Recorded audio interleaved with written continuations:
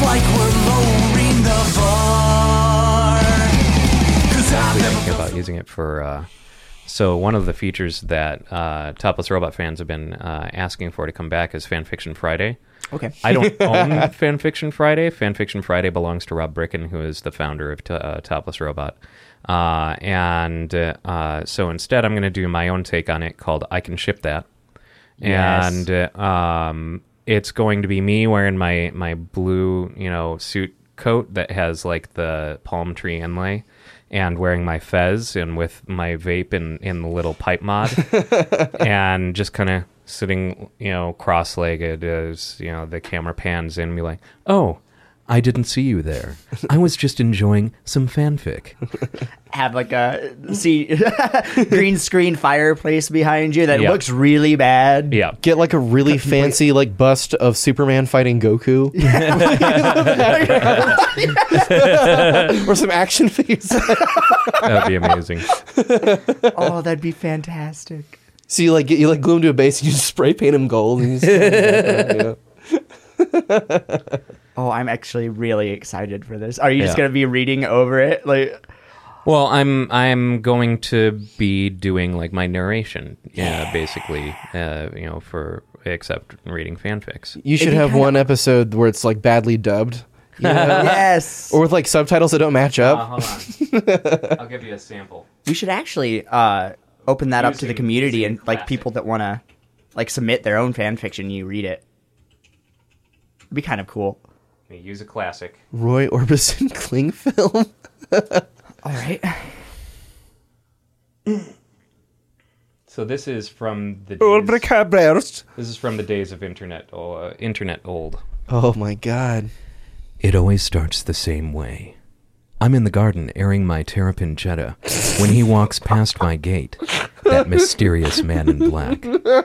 Hello, Roy, I say. What are you doing in Dusseldorf? Attending to certain matters, he replies. Ah, I say.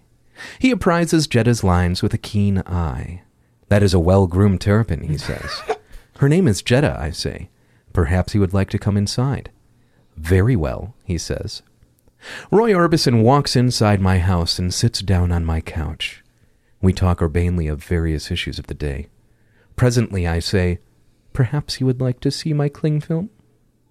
By all means. I cannot see his eyes through his trademark dark glasses, and I have no idea if he is merely being polite, or if he genuinely has an interest in cling film. I bring it from the kitchen, all the rolls of it. I have a surprising amount of cling film, I say with a nervous laugh. Roy merely nods. I estimate I must have nearly 1 kilometer in the kitchen alone. As much as that, he says in surprise. So.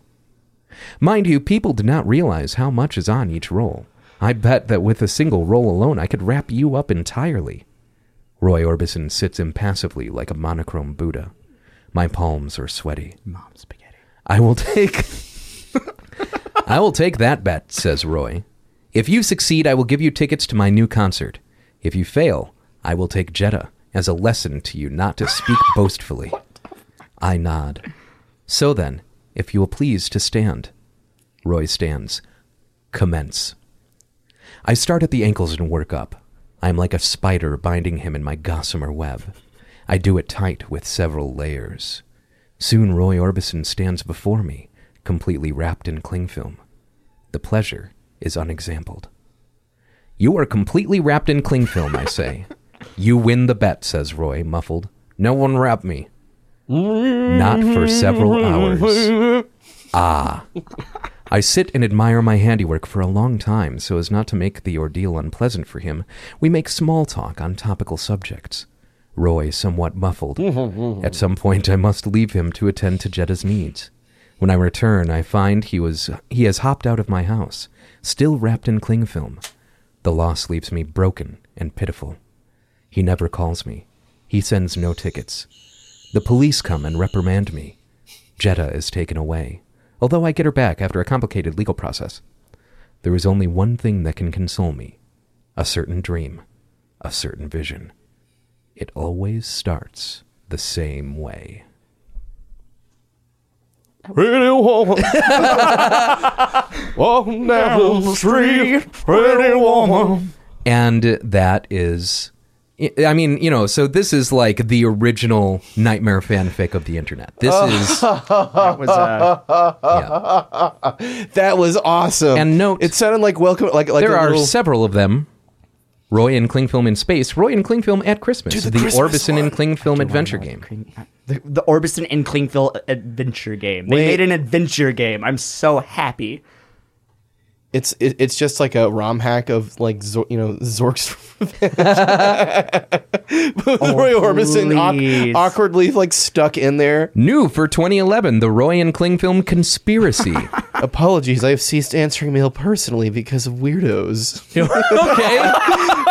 Please address all inquiries to Mr. Kelly, who is acting as my semi-official manager and press agent. I'm not reading that. Updates January 2016. My manager, Mr. Kelly, desires me to mention that he has a new book out. I am hereby doing so. It does not mention Roy Orbison or Klingfilm, far less any combination of the two. But then lots of books do not, and I suppose it will be no more boring and pointless than they. Doubtless, I will be expected to contribute some excitable blurb for promotional purposes. I hereby do so. This book contains no errors and punctuations that I have been able to detect. It is vulgar hucksterism, but a certain amount of log rolling seems unavoidable in the literary world, of which I start to sicken. This is just like the descent into a broken man who once just decided to do something interesting for art's sake. I am...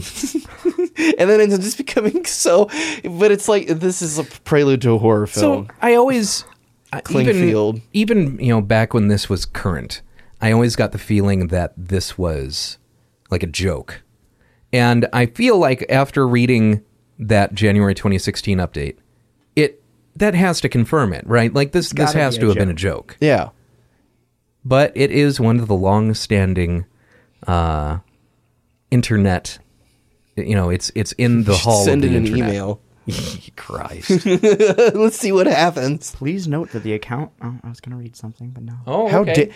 dare you? Hey, go, Jesus. go right ahead. I wanted to see what this was saying. Seasonal has been update set on up Christmas. in my name on a fashionable web platform for exchanging short, badly punctuated messages is nothing to do with me. It is the work of some imposter Oh, he's or talking sinister about Twitter. ETA Hoffman-esque double who is unable to even spell properly, and I have asked for it to be removed.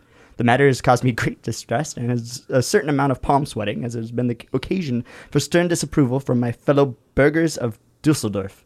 Indeed, at a civic reception I attended, the mayor himself was heard to mutter, "Here he is now, Mr. Megaphone. Perhaps next he will wear platform shoes or a striped tie to draw even more attention to himself.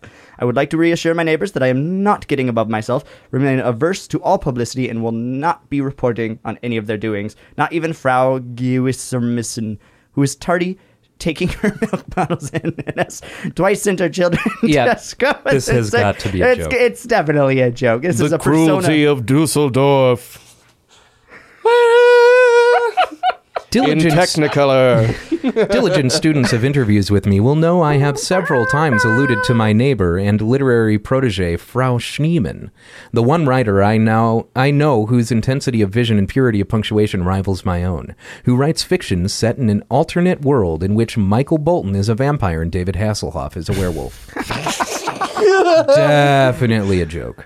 But yeah, at the time, I mean, this was early internet days, and it was. I mean, As the cosmonauts of the passion. it was early internet culture days. Like, so if I'm not mistaken, like this popped up on the internet like in 99, 2000, something like that. Wow. That was like back when like GIF websites were a thing, like the Stickman dance. And Yeah, or yeah. I was Hamsterdams. so into those when I was like in the fourth grade. Yeah. And then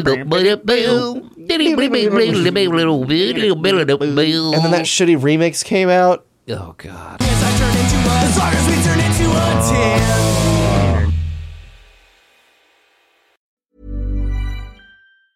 Right now, our lives are on our phones. And with our phones full of live-streamed exercise classes, midday work calls, and nightly family video calls, there's no room for fraud calls. Thankfully, AT&T makes customer security a priority, helping block those pesky calls. It's not complicated. AT&T Active Armor, 24/7 proactive network security and fraud call blocking to help stop threats at no extra charge. Compatible device/service required. Visit AT&T.com/ActiveArmor for details.